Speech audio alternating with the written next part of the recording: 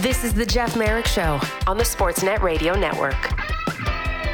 Okay, brace yourselves accordingly, but today we're going to talk a lot about the Ottawa Senators.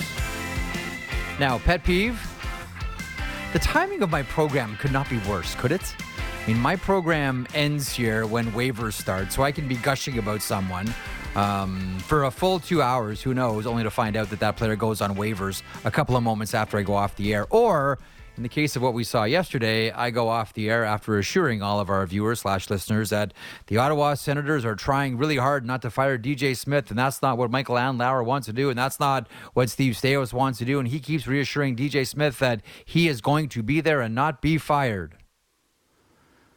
Well, shortly after I went off the air yesterday, DJ Smith got fired, and so did Davis Payne. And taking over on an interim capacity, Jacques Martin and Daniel Alfredson. And I was called a conspiracy theorist when they were both brought into the mix, specifically Jacques Martin. And people tried to reassure me that he's only there as a consultant, someone for DJ Smith to lean on if he has any questions or wants a sort of senior advisor he can go to with, seeking advice or seeking counsel. There's Jacques Martin right there. And that's the only reason Martin is back with the Ottawa Senators. Ladies and gentlemen, I was born at night, but I was not born last night. This one we saw coming a mile away. Now, I do believe that this was not what the Ottawa Senators wanted to do. I do not believe for 1 second that this was the plan when Michael Andlauer took over possession of the Ottawa Senators. I don't believe that for 1 second.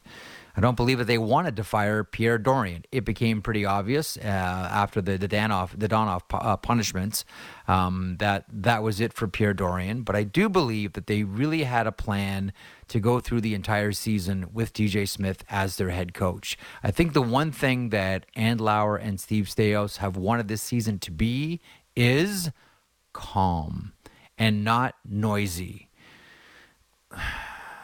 They got the opposites. They got the Donoff situation and the subsequent penalty because of the Donoff situation. They got the 41-game suspension for Shane Pinto and all the associated allegations of who did what with whose device on which sport, and was it hockey. They got the Pierre Dorion firing, and now they have the DJ Smith firing, and oh yeah, it's not even Christmas yet. So where Andlauer wanted calm, he got chaos. Where Staios wanted peace, he got noise. And that's where we find the Ottawa Senators today. So brace yourselves. There's going to be a lot of talk about the Ottawa Senators. Ottawa Senators past, Ottawa Senators present, and Ottawa Senators future as well. Elliot is at the rink. It is Leafs Rangers tonight, so he's going to join us in hour 2. He's at the Toronto Maple Leafs New York Rangers skate. Kevin Allen's going to stop by at the bottom of the hour because the Detroit Red Wings just can't keep on.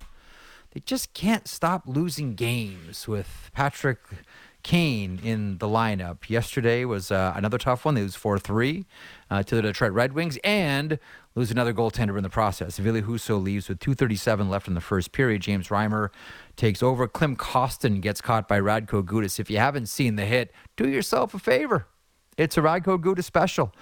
He leaves upper body injury. Lucas Dostal almost scored a goalie goal in that one.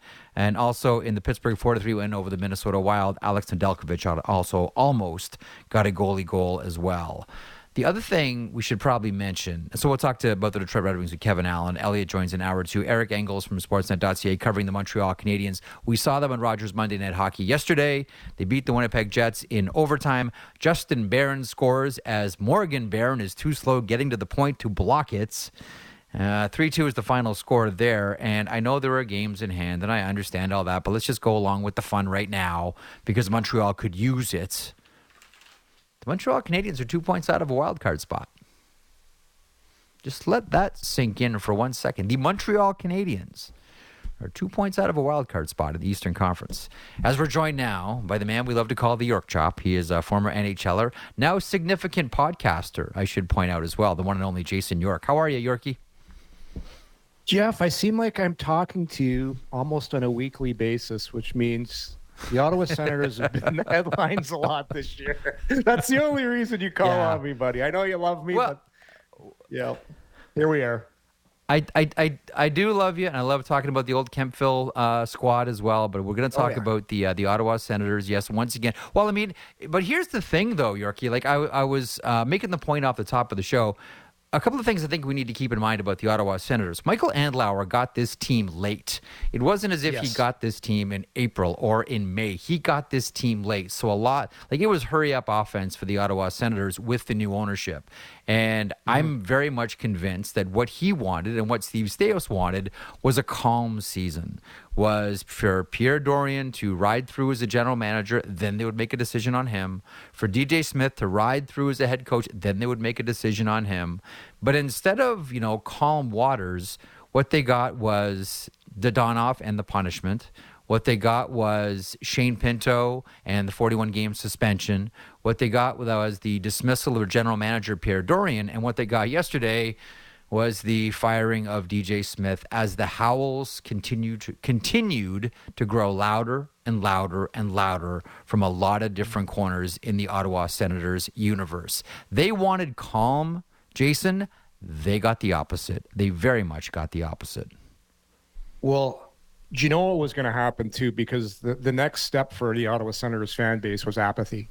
And people wonder why did they make that move right now? And I just think they did it because after this road trip, that wouldn't have been a pleasant environment coming back to play the Pittsburgh Penguins on the 23rd.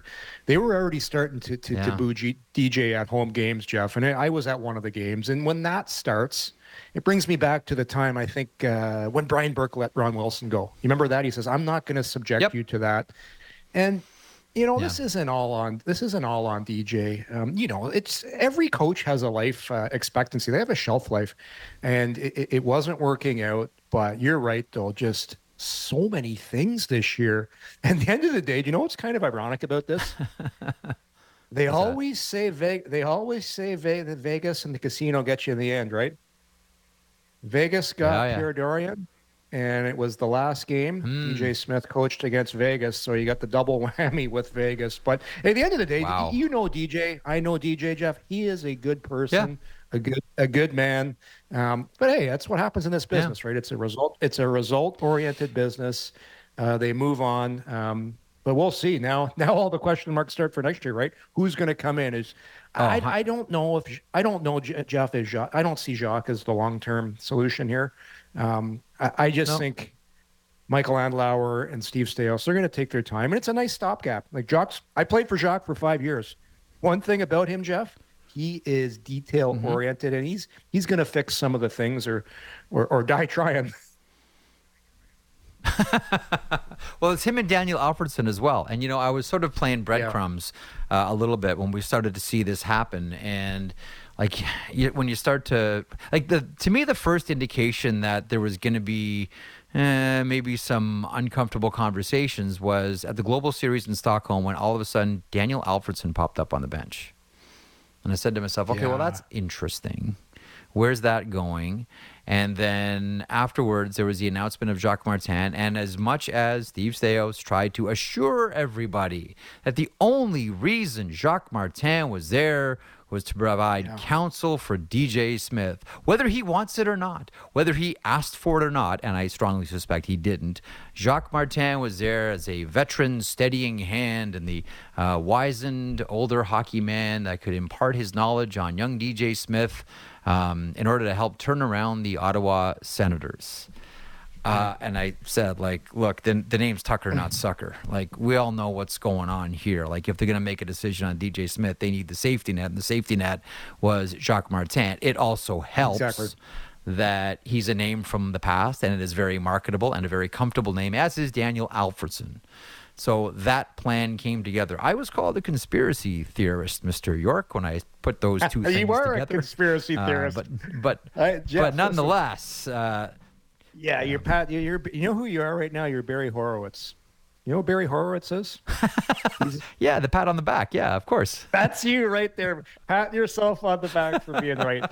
Listen, I agree with your I agree with your conspiracy theory to some point, but I think when Jacques was brought in, I don't think he was necessary. We're bringing you in because we're going to make a move here in 2 weeks. I think it served two purposes. Bring him in because it the fan base, they were getting loud, they were getting vocal. It kind of settled things down, and then it said, and then I think they were thinking, if things go really sideways here, we've got a nice stopgap. We've got somebody who we can. It was almost like an insurance policy. You buy some insurance in case you need it down the road, and they needed it. And then bringing in Daniel Alfredsson, I know Alfie pretty good, Jeff. When Alfie came aboard, his intention wasn't to jump in and be an assistant coach right now. I just think he's doing it because he's filling a need that they really need right now. If you're going to make this move, obviously the assistant coach goes as well, Davis Payne, and it's just right away. It makes sense, but I truly believe Alfie was coming in and trying to figure out what he wanted to do. And I don't think that right away he's like, I want to coach. I just think he's filling a need and a gap that this team needs badly right now. I'm not disputing that Jacques Martin specifically was brought in as the safety net in case they needed to make a decision on DJ Smith. But I can tell you, like, when I went off the air that day, the first text I got was from someone on another team in a different organization saying, this is so insulting to DJ Smith. If you don't want him, just fire him. Because this looks really bad towards DJ Smith. Yeah. Well, if you put yourself in the coach's shoes, you got someone looking over your shoulder, and he's there watching from the press box, and you're watching the games, and the camera's panning up, and it's looking at Jacques. Yeah, it's 100%. But it's these Canadian markets are unique, as you know, Jeff. Like the fans are much more vocal, and don't forget, the beginning of the season, it was so positive when Michael Andlauer came in. He was the man of the people, and he still is, by the way. Like, people were like, "Yes, still is. We're gonna see change. Yeah. We're get this, and listen, I had Ottawa in the playoffs. I'm as shocked as anyone is seeing what's happened for a variety of different reasons. But it's you remember Michael Andlauer's expression at that press conference? He's like, "What else? What else can happen to me now?" Like you got the draft picks, you got the gambling with Pinto. So I listened to you before I came on, and I do agree with you. They just want to calm things down. They want to get people talking about hockey and worrying about the product. But you are right. Because they came in so late to the game, because he got the team so late, he didn't really get a chance to put his own stamp and his own mark on it. And here we are. You know, one of the most interesting things that you just said a couple of moments ago, I want to sort of pick up on, and that is the atmosphere in the building. And it had become, to your point, really negative. And I think teams are really sensitive to this, not having a negative air in the building. Like the minute you walk in, it's just, okay, it's impending doom. Let's just take our medicine and get this over with. And well, Jeff, there were plenty of days, think about this, though, Jeff. Like, everybody says, you don't hear it, that it's just the fans. Well, talk to Jordan Kyrou about that. When you get booed, it affects everybody. I don't care what anybody says. You hear it, and obviously they were hearing it too. Sorry to interrupt you there. No. I think it's the right point, and I think that the teams are sensitive to it, and I also think that the Ottawa Senators are sensitive about because it's been so long that it's been a negative atmosphere in that rink that I think that they want that out. Like, they want to clear that negative energy out of the building. Not necessarily that you just give fans what they want. You know, what's the old saying? If you listen to your fans long enough, soon enough you'll be sitting with them. I don't think that they were just placating fans by this for this one, Jeff. I do think that the one. Jeff, I like the one where they say if you listen to all those guys that are saying shoot on the power play, your power play is not going to do very well. You'll be 32nd if you're shooting every time they scream shoot. That's a really good point. That's funny. So then the question becomes now, not who the next coach is going to be, like the full-time coach. Like, I'm with you. I don't think Jacques Martin is the full-time coach. I don't think that Daniel Alfredsson is going to be the full-time assistant coach. I really don't. I think he probably, and you're closer to it, you can tell me whether I have a read on this or not. I think he's more interested in working in player development. I think he's interested in going on the ice with the guys. I think he's interested in that capacity with the Ottawa Senators in and above and an association with being an ambassador for the Ottawa Senators.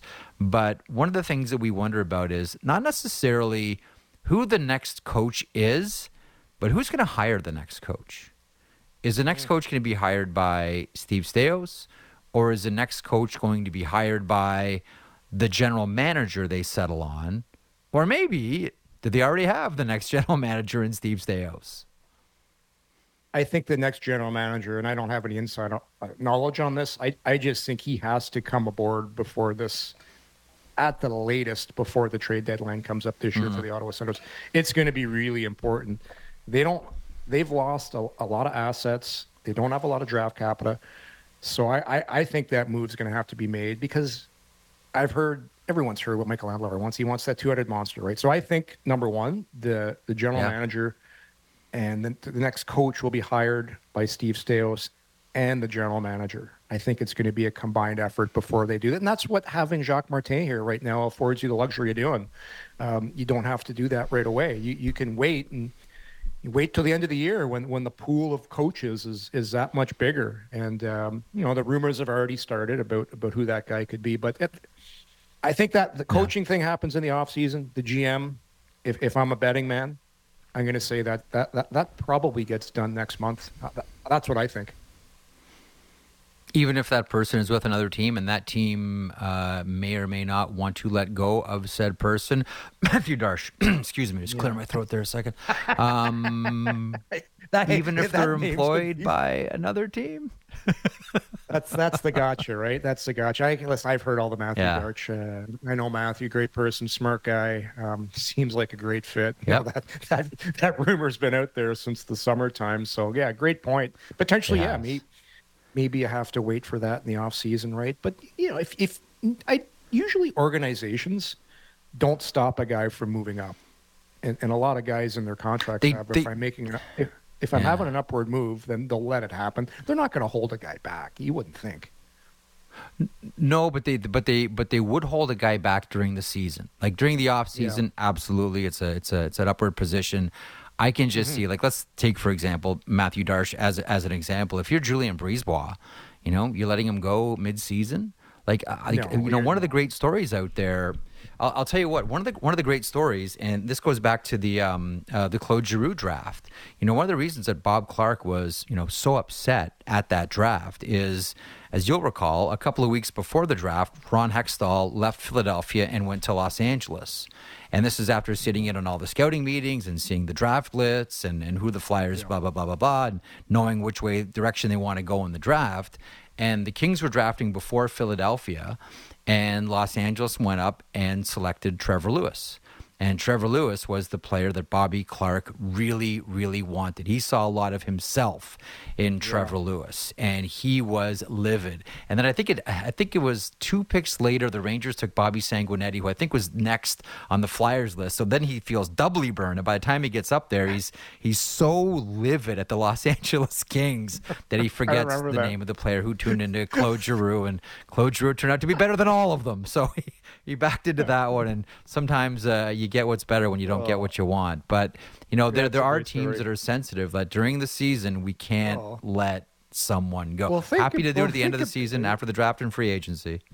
Yeah, because you're basically leaving with all the insider knowledge of that team and what they like, what they're after. So it's a great point when you really think about that. So I would have to think if it's going to be Darsh, it's probably happened in the off season for just the reason you laid out. It makes a lot of sense. Now we'll see. There's other names out there too, but we'll have to wait and see.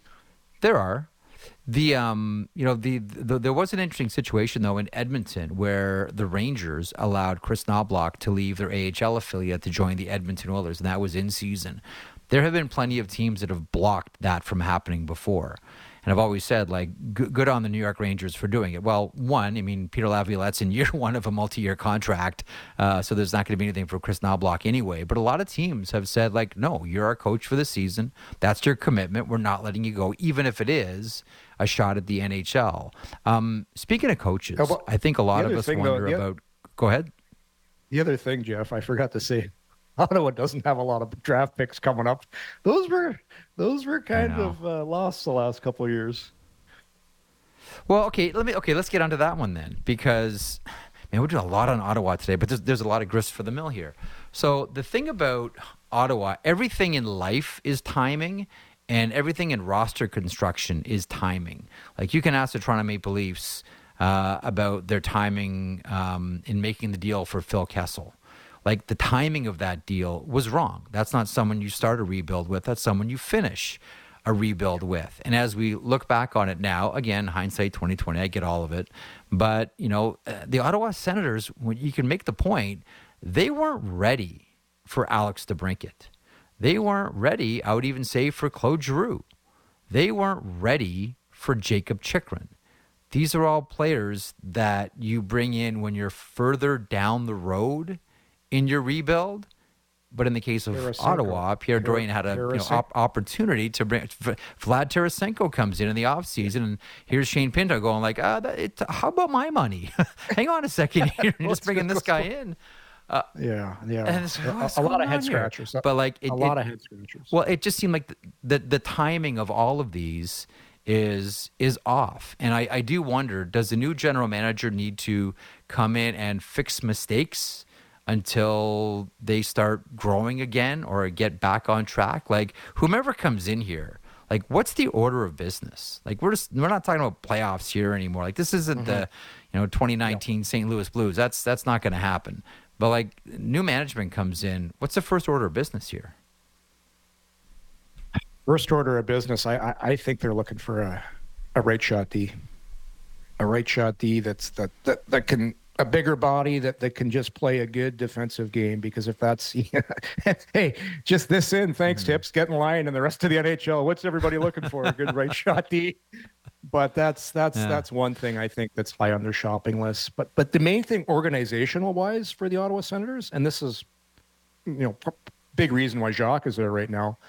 They want the word, and I hate this word because it could mean so many different things. They want to bring structure into the Ottawa Senators. They want this team to play with more structure and to be better defensively and to teach these young guys how to defend. And I think part two to the answer is how do you teach young forwards to defend? Well, you got to surround them with one or two guys that have played in the league and that are really good defensive forwards. Another thing the Ottawa Senators really don't have on their roster, Jeff, when you look at how it's constructed, a lot of high-end talent, a lot of good young players, but not really that prototypical, really good two-way centerman or winger or whoever. I like to put it as a centerman that just helps you not only win, but he helps you teach and he helps mentor your younger players. And that's with Ottawa. If you look at that team, Jeff, they're so young down the middle. And down the middle, they are really weak defensively. So I think that's another thing that's, again, tough to find. It's tough to find guys in their, that 26 to 28-year-old range that can really play that 200-foot game. It takes a while to learn. And that's part of the reason Ottawa struggles so much. They just don't have a lot of guys like a Chris Kelly, who they used to have. Guys like that just understand the little nuances of the game of what it takes to be a 200-foot player.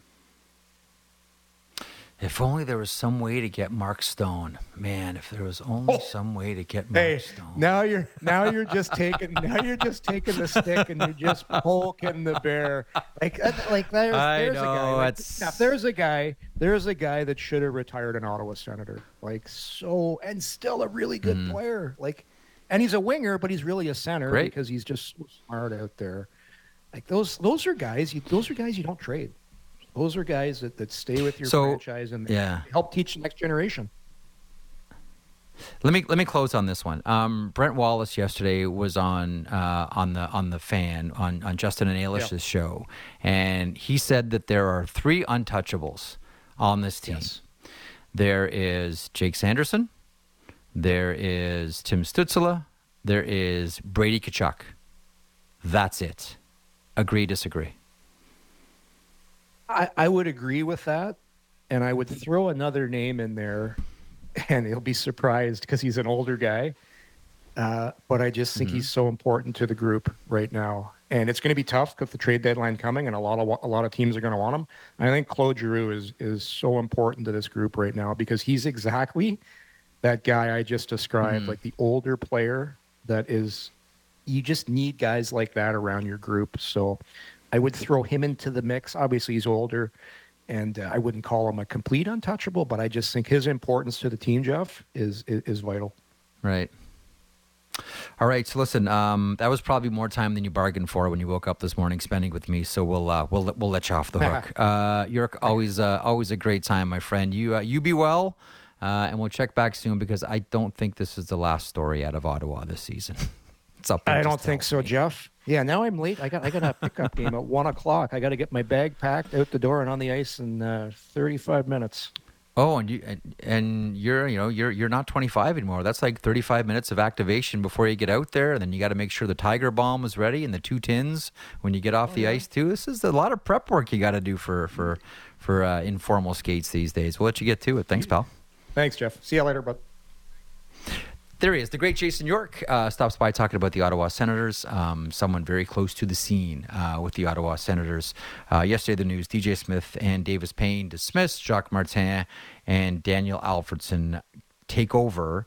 They're not going to be full-time. I think that you're going to hear a lot of different names for coaches, just as you've heard a lot of different names for general manager. I still think that Matthew Darche has to be considered one of the favorites. He's currently employed by the Tampa Bay Lightning. Peter Chiarelli's name was and has been out there. Now, I didn't check this morning, but I did check last night before I went on with Justin and Ailish if anyone had called Patrick Waskamp, and as of yesterday, they hadn't. Don't know if that's a direction that they want to go or that's a direction that they're going to go, but as of yesterday, there was no communication between the two camps. Again, I didn't check today, so I probably should do that when I get off the air, but I know that name is going to be out there for probably not just the coaching capacity, but maybe the general manager capacity as well. But we'll see where that one heads. But we'll talk a little bit more about the Ottawa situation with Elliott coming up in hour 2. Kevin Allen's going to stop by in a couple of moments. The Detroit Red Wings just can't stop losing with Patrick Kane in the lineup. Although we saw an all-world Patrick Kane pass last night, didn't we, to Alex DeBrincat, who found the back of the nets in a losing cause. They dropped one to the Anaheim Ducks. We'll talk to Kevin Allen coming up. Eric Engels in hour 2. A game that turned out a lot better than it started. I kind of hyped this one up. Is this going to be really good? Good chance to watch the Winnipeg Jets. Rogers Monday Night Hockey. The Jets are exceptional. If you haven't had a chance to watch them, you should. And that first period, whoo boy. There's, I don't know that I've seen a first period this season where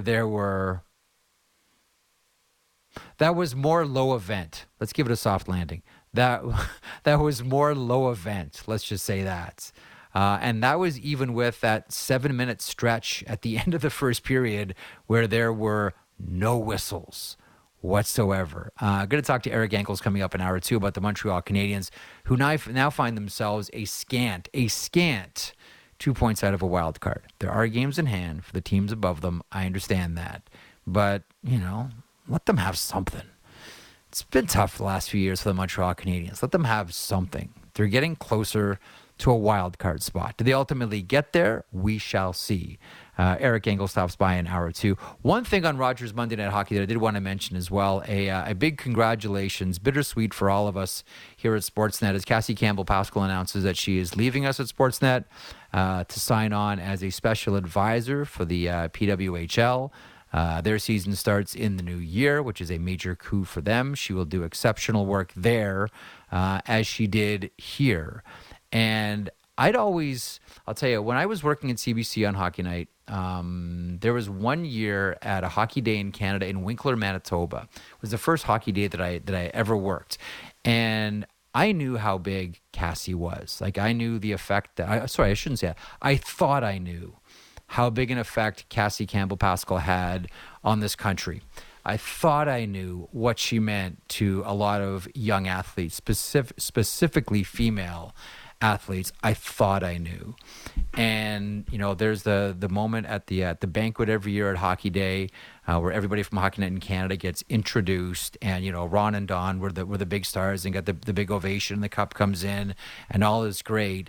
But right there as well, when Cassie Campbell-Pascal was introduced, it was like the cork coming out of a champagne bottle.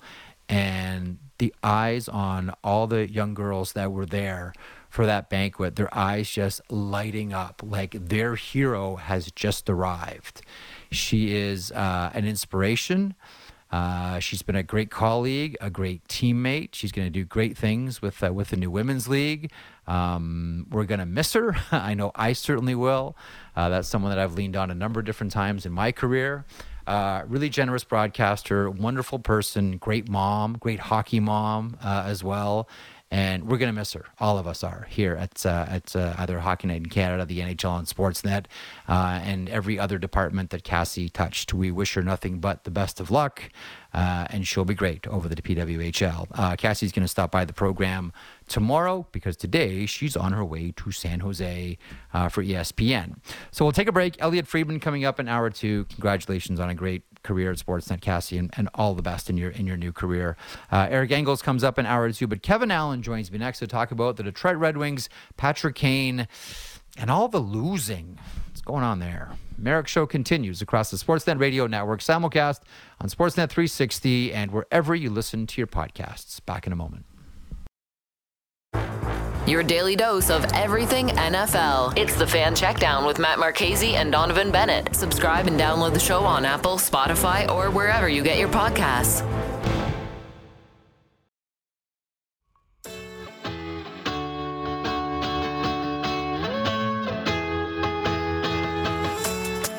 This is the Jeff Merrick Show on the Sportsnet Radio Network.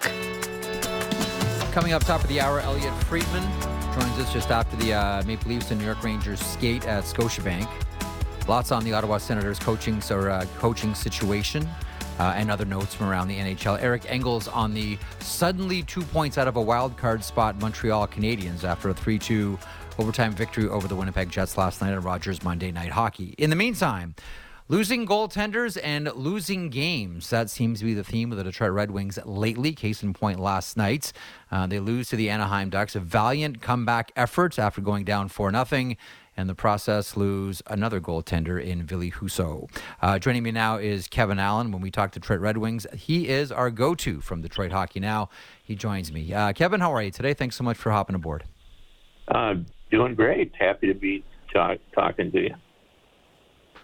Do you have, before we get into the Red Wings, since the DJ Smith news is still sort of the topic du jour, did you have a thought or two on what you saw sort of at a distance here with the Ottawa Senators?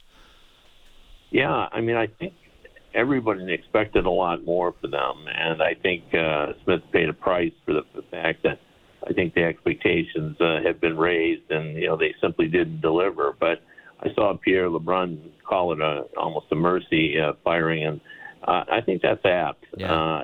There comes a point where, and we saw that in Detroit with Jeff Blashill. I think Steve Yzerman liked Jeff Blashill, but at some point, the losses start to mount and the fans just turn on you, and they're not coming back. And I think that was true in Ottawa as well. I just don't think that Smith could have come back from just the raised expectation and the poor performance of this season. Absolutely fair. Okay, so to the Detroit Red Wings, 1-5-1 with Patrick Kane in the lineup. This is just a coincidence, or do you read it differently? No, I think it's a coincidence. It sort of reminds me back when Shea Weber was with Nashville and Laviolette was his coach. He was a big proponent of advanced stats, and yet advanced stats said Shea Weber wasn't as good as we all thought he was. And I talked to Peter Laviolette about that, and he kind of smiled, and he said, yeah, it's true that I am into advanced stats, and I know what it says about Shea, but we're still 2 minutes to go, and holding a lead or trying to regain the lead, I'm going to put Weber out there. And that's what I say about Patrick Kane. Anybody who's watched the Red Wings play show that he still has magic in his game. They've added a player that can change games with his skill, and even though it hasn't been successful so far, you can see that it's going to be. This is an important acquisition for Detroit. Well, we saw that yesterday on that gorgeous pass to Alex DeBrincat. Yeah. I mean, very few players find seams the way that Patrick Kane does, and that was every Chicago Blackhawk fan who was watching that Detroit-Anaheim game yesterday was like, yeah, we saw that thousands and thousands of times here. Like, well, what is it about Kane and DeBrincat? Like, what makes that combination work? Well, I mean, I think it's his belief and trust that Kane will get him the puck, and so he just goes where he normally sets up. I mean, he sets up in the same spot. It's almost Ovechkin-like that. He's going to that spot, but the Red Wings have not been able to get it to him with any level of consistency since he's been here. I mean, they're getting it to him sometimes, but not nearly enough. And now that Kane's there, he can do it, on a regular basis, and he can thread it through skates, and that's just the difference. The Red Wings really don't have. Larkin's a terrific hockey player, but he's not a playmaking center in the traditional sense. He's not a big kind of setup guy. So they needed someone who could get DeBrincat the puck, and those two have history together, and they like each other off the ice too. And I think that's crucial. They're pretty good friends, and you see them on the bench. They're always talking. So with that chemistry that everybody talked about, it's real, and I think everybody in Detroit has already seen it. So, what have you been able to pinpoint then for the recent record? I mean, coming back from Sweden. All of a sudden, this team attached a rocket to its back, and holy smokes, look at the Detroit Red Wings, and they're going to add Pat Kane. This is, a new fuel in the engine that's already humming at a high wattage here. Like, what's happened here? 1-5-1 with Kane in the lineup. Well, I mean, I think that what happened in Sweden was a reset, kind of prompted by a little. While everybody was getting dress speech from Dylan Larkin, there, he were asked everybody what kind of team they were, and they sort of figured out what they were and what they needed to do, and they were feeling pretty good about themselves. But they don't have the culture yet where they can overcome, the kind of adversity they've had recently with, what happened to Dylan Larkin and then the suspension to Perron, and now the goaltending injuries. All this just kind of weighs on them, and they haven't been able to overcome that. I mean, this is not a battle-tested, battle-hardened team. They're a collection of veteran players that have kind of come here. So I don't think that they have it quite all together yet. And though their depth is much improved, I mean, it's still not big enough that they can overcome losing, two important players like Larkin and Perron, and then to lose their goaltending. And what's happened to their goaltending is almost comical from the outside looking in. I mean, last week we're talking to the guys about how hard it is to deal with three goalies at practice and everything. And all of a sudden they only got one healthy goalie. And, as of this morning, there was no logical choice for what they should do. They bring up 21-year-old Sebastian Cossa. The other goalie, Michael Hutchison, is really not a Red Wings signing. He was signed by the Griffins, so they would have to sign him if they wanted to bring him up. So not a lot of good options for him. Bringing up a 21-year-old goalie is not something that I think that Steve Eisman really wants to do. Yeah, we've made a lot about when it comes to goaltending the Buffalo Sabres, situation, and as much as they've wanted Devin Levi to be the guy. There are some in the organization that I'm sure want Ukko-Pekka Luukkonen to be the guy. 2 years ago when they signed Eric Comrie, there are many that thought he was going to be the guy. But then at the end of it, you looked at it collectively and you said, hang on a second, you put these three together, do they even have 100 NHL games experience? And we're heading into an NHL season with that. Like, I respect the idea of not trying to force Sebastian Cossa into this at all. Like, if he really is going to be your goalie of the future, let him play 150 games at the American Hockey League and then bring him up. Having said that, the reality of the situation is Lyon is hurt, Husso is hurt, James Reimer has been underwhelming. Is there any chance, and I guess it all depends on the nature of the injuries, that we look at Detroit and say, we thought they were going to be maybe moving a goaltender. Are they actually out in the market maybe looking for one?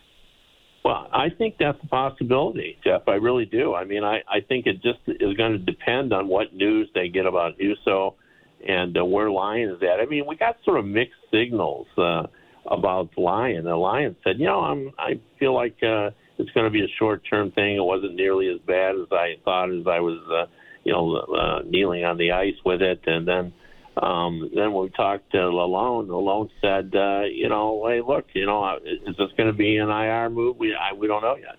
So I don't know. I think the sense is that it's going to be shorter rather than longer. But does that mean a week and 10 days? But their goaltending has been average at best, and Husso has had way too many 3 or more goals per game performances, and I think they realize that, and they're sort of looking at it. I think they thought that Alex Lyon was maybe going to step up like he did late last season with Florida, because they like him. He's a guy that he plays confidently, and that's what they want to see from their goalie. And so, if Lyon's not going to be a long-term injury, I think they'll sort of try to limp along here. But if he was going to be out any length and Husso was going to be out, I think for sure that they would look around at the goaltending market. I know that hindsight is 20/20, and managers hate when you have conversations like this, but do you think maybe they waited too long to go to Alex Lyon? I for sure do. Yeah, no, this situation with Husso goes back to last season. I don't have the stats in front of me, but over his last 30 starts, 80% or more of them, he's given up 3 or more goals. And you really can't win in this league if your goalie's giving up 3 or more goals. Now, it's not all on Husso. I mean, defensively they struggled, particularly last season, but they've been better this year defensively, and but the funny thing is he's got a winning record that he's been winning. So it's kind of one of those.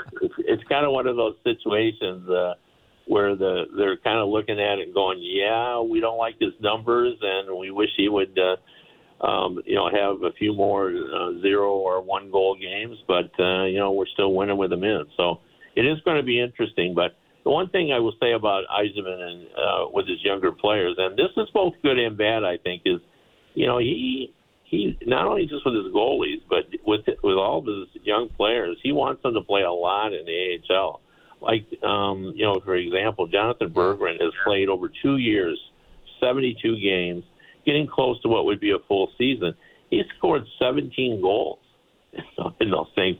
And, he has not convinced Steve Yzerman that he's ready to play in the NHL, which, is a lot like Ken Holland's approach used to be. He used to talk about he likes his younger players over ripe. Well, Steve likes some real ripe as well. So, it's hard if you're a young player trying to make the Red Wings. Simon Edvinsson as well. We'll throw that name into the mix too. A couple of things real quick here. That was a big boy collision last night. Radko Gudas and Klim Kostin. Yeah. Klim Kostin is not a small man by any stretch of the imagination. But as we know, Radko Gudas hits for keeps, and there are just some players that when they hit you, it jars your whole body. That's Radko Gudas.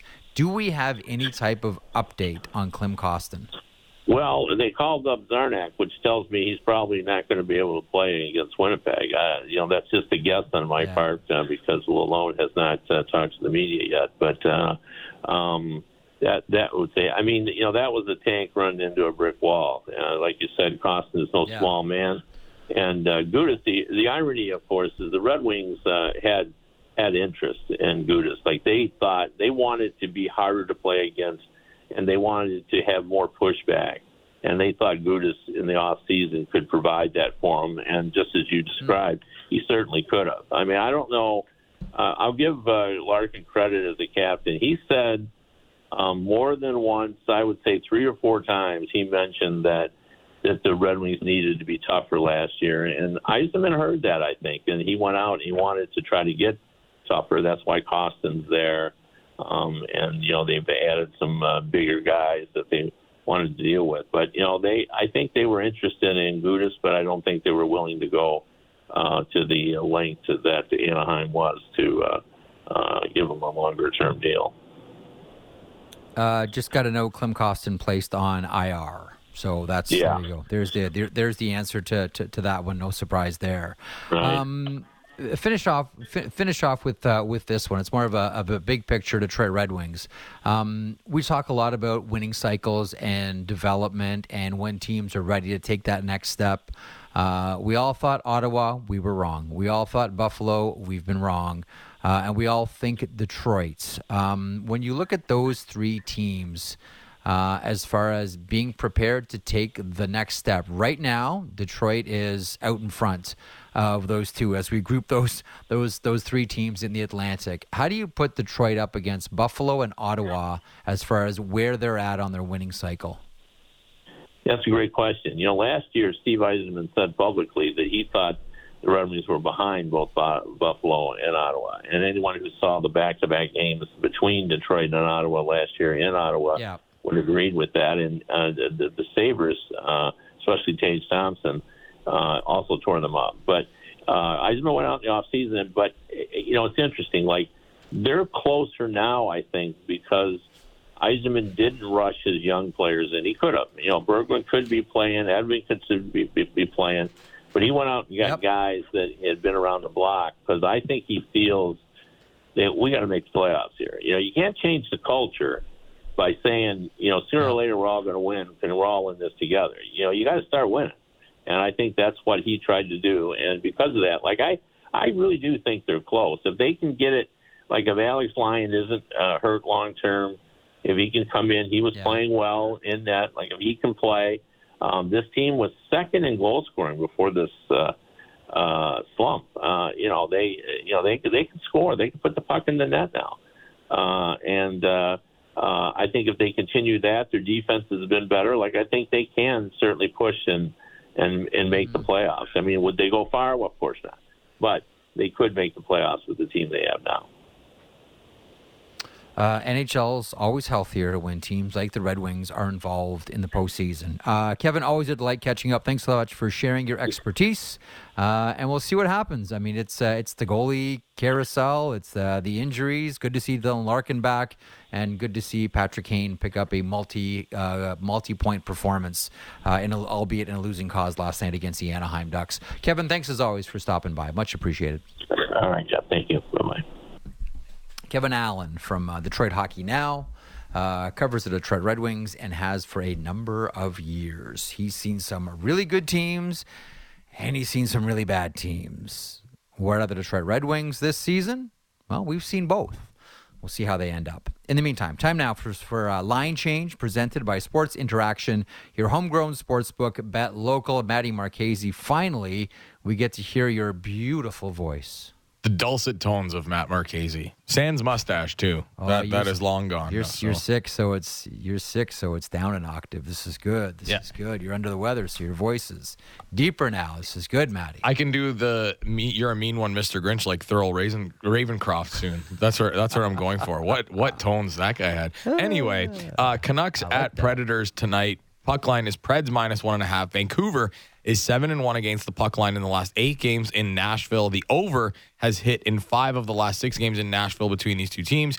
And Nashville has won 7 of 8 and 13 of their last 16 games overall. So when it comes to the Vancouver Canucks, and by the way, that they have the best goal differential of any team in the NHL, +41. They've won 5 of their last 6, second in the Pacific, trailing only the incredible Vegas Golden Knights. Brock Besser with 23 goals, tied with Austin Matthews. JT Miller, third in points in the NHL, as we all predicted. Quinn Hughes, top defenseman by way of points. Philip Hronek right there as well. There's a lot of the obvious stuff that you can talk about with the Vancouver Canucks. But I wonder how much this game turns into a battle of third lines. Blueger, Joshua, Garland have been outstanding for the Vancouver Canucks, but the Nashville Predators have now won 4 games in a row. They've turned things around. I think a lot of it is Philip Forsberg, duh. A lot of it is UC Saros, duh. But that line of Cody Glass, Yakov Trenin, and Colton Sissons has been one of the top third lines in the entire NHL over this winning streak. Very much looking forward to tonight's matchup, the Vancouver Canucks facing off against the Nashville Predators. That was Line Change, presented by Sports Interaction, your homegrown sportsbook, bet local. That is one of 11 games on the board around the NHL this evening. Elliot Friedman, fresh from the Leafs and Rangers skate, checks in moments. We'll start with the Ottawa Senators, and who knows where we're going to end up with Frege. That's next. Also, Eric Engels on the Habs. Merrick Show continues. Sportsnet Radio Network. Back in a moment. Big guests and bigger opinions on everything happening in Leafsland. Real Kipper and Bourne. Be sure to subscribe and download the show on Apple, Spotify, or wherever you get your podcasts.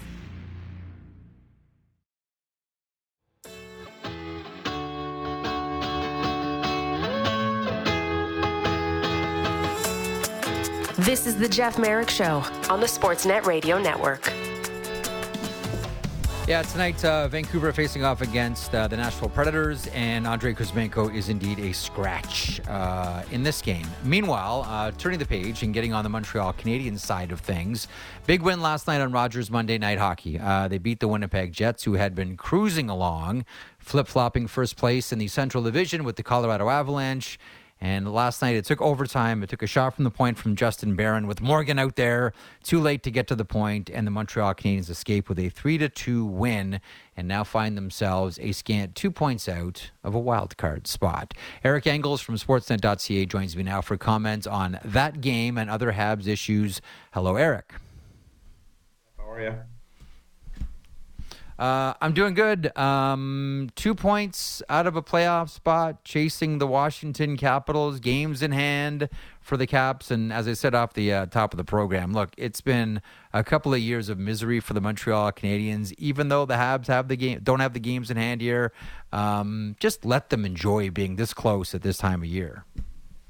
Yeah, I just caught the tail end of Elliott's daily segment with you where he was talking about math, which is something none of us reporters should ever do. You know, we're in this vocation for a reason because we didn't sign up to do math.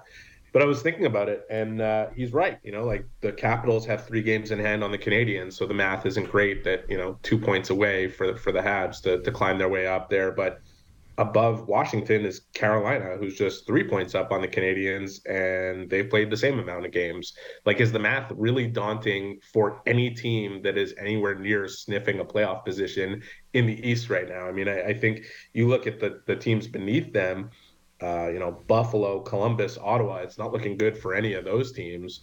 But everybody else, even as we've made it 30 or 28 to 32 games into the season, whether you're looking at Washington's schedule or Montreal's, like, who's it truly daunting for? And you're right. Like, Canadiens fans should appreciate this. They shouldn't read too far into it. You know, the Canadiens have 6 regulation wins this season, which is the least so far in the league. The goaltending has saved a number of games and covered a lot of the blemishes that you hope. I think there's a lot of teams out there that wish they had goaltending that could cover some of the blemishes these 3 guys have for the Canadiens. Yeah. But you look at most recently in that game against Winnipeg that you just brought up, the Canadiens are playing good hockey.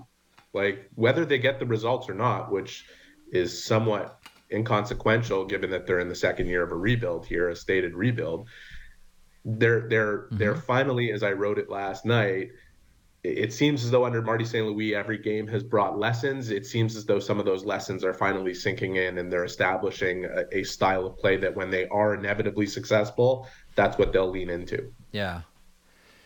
Let me ask you about, I'm like you. I love listening to Martin St. Louis speak. I mean, there's always, pearls of wisdom whenever there's a microphone near him. And that goes back to when he was a player, too. Like, some of the most profound quotes you'll ever hear from a player are from Marty St. Louis.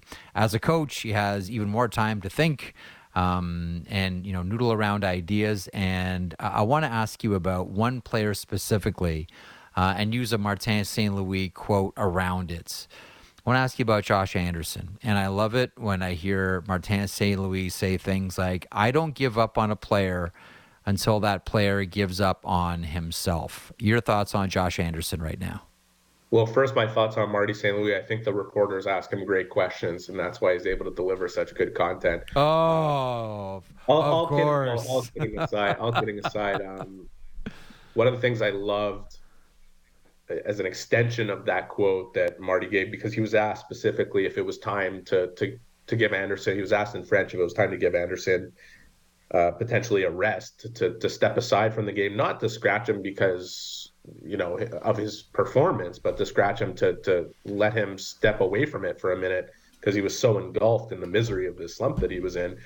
But an extension of that, after he finally broke through with 2 goals in the game against the Islanders, St. Louis says something to the effect of, if you quit, you guarantee you won't achieve the result that you're looking for. You may not get it if you don't quit, but you definitely guarantee that you won't get it if you do. And it's kind of like, I don't know, it makes me think of like golf and putting. Like if you walk up to a putt and think I might not make this, you're probably not going to. Like if you walk up to a putt thinking I'm definitely making this, you may not.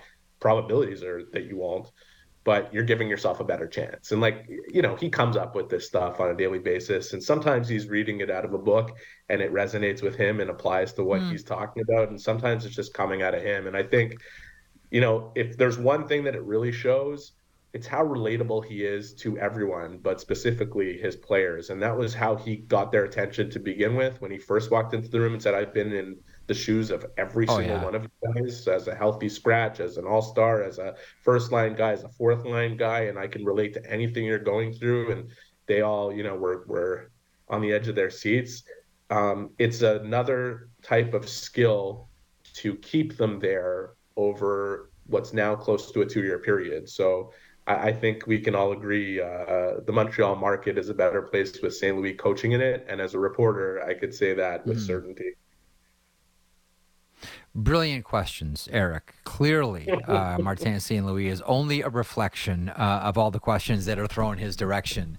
Okay, the other hot button topic, we can get to goaltending here in a second, and I do want to get there. What are your thoughts on Yuri Slafkovsky right now? Ever since he was selected first overall, he has been a major topic of discussion. How do you see his game today?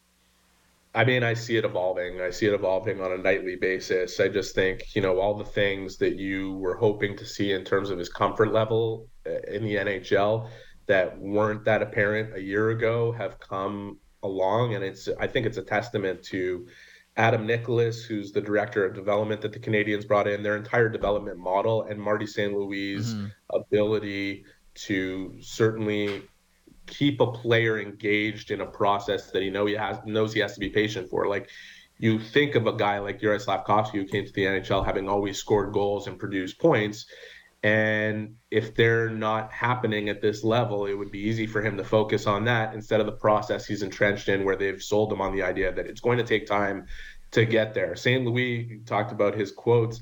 One of the things he said, I think it was just yesterday or the day before, yesterday before the game in Winnipeg, was that the type of performances you're seeing from Slafkovsky now, they may not be accompanied by 1, 2, 3 points a night, but if he keeps going this way, that's exactly what they're going to be. They're going to be 2-3 point performances down the line once he gets into the other areas of the game they want him to focus on. The credit can go to Nicholas and it can go to St. Louis.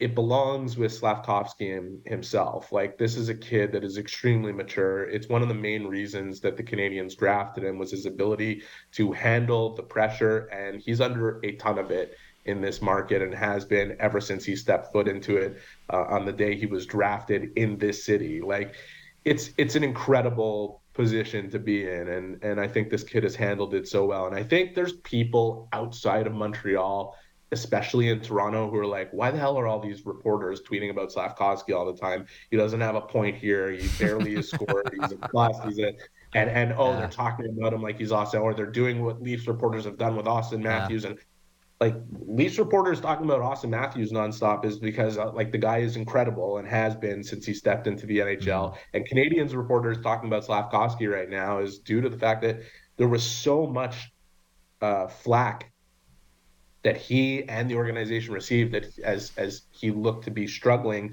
through his first year as an 18-year-old in the league as a number 1 overall pick.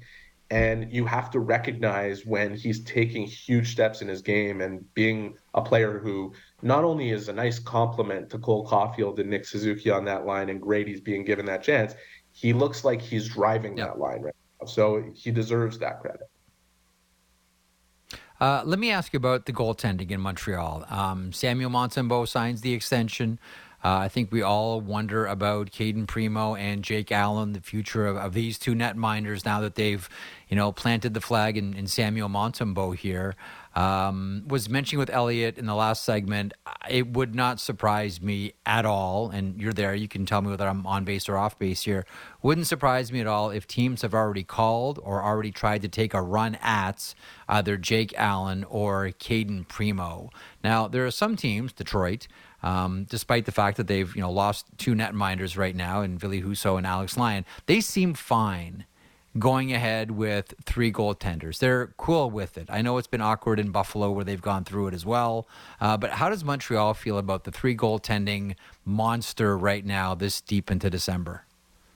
I don't know. They might be the team that's offering up the strongest case that perhaps this should be the new model moving forward in the NHL. When you look at the way they've managed those three guys, I think that's part of the reason they've all done well. But also the other part is that you're talking about three guys who have just handled the situation as well as three guys in that situation possibly could. Like Sam Montembeault has been exceptional. He's really not by the traditional numbers, which I think we almost might want to start throwing out, because now with the advanced stats that we have on goaltenders, there's so many better ways to read performance. Clear sight. Yeah. But Jake Allen, he's been really solid. The Canadians weren't giving him much goal support. They finally get him a game where he has 3 goals scored for him and he wins. He's a guy that if you're looking to solve this thing, and the Canadians inevitably will, they're not rushing it because it's going well. And they're not just going to give one away for nothing. The goaltending market doesn't generally generate an incredible return no matter how good the goaltender is. And you can look back through history. That's proven. But they're not just going to give one away. But I think Jake Allen is a guy that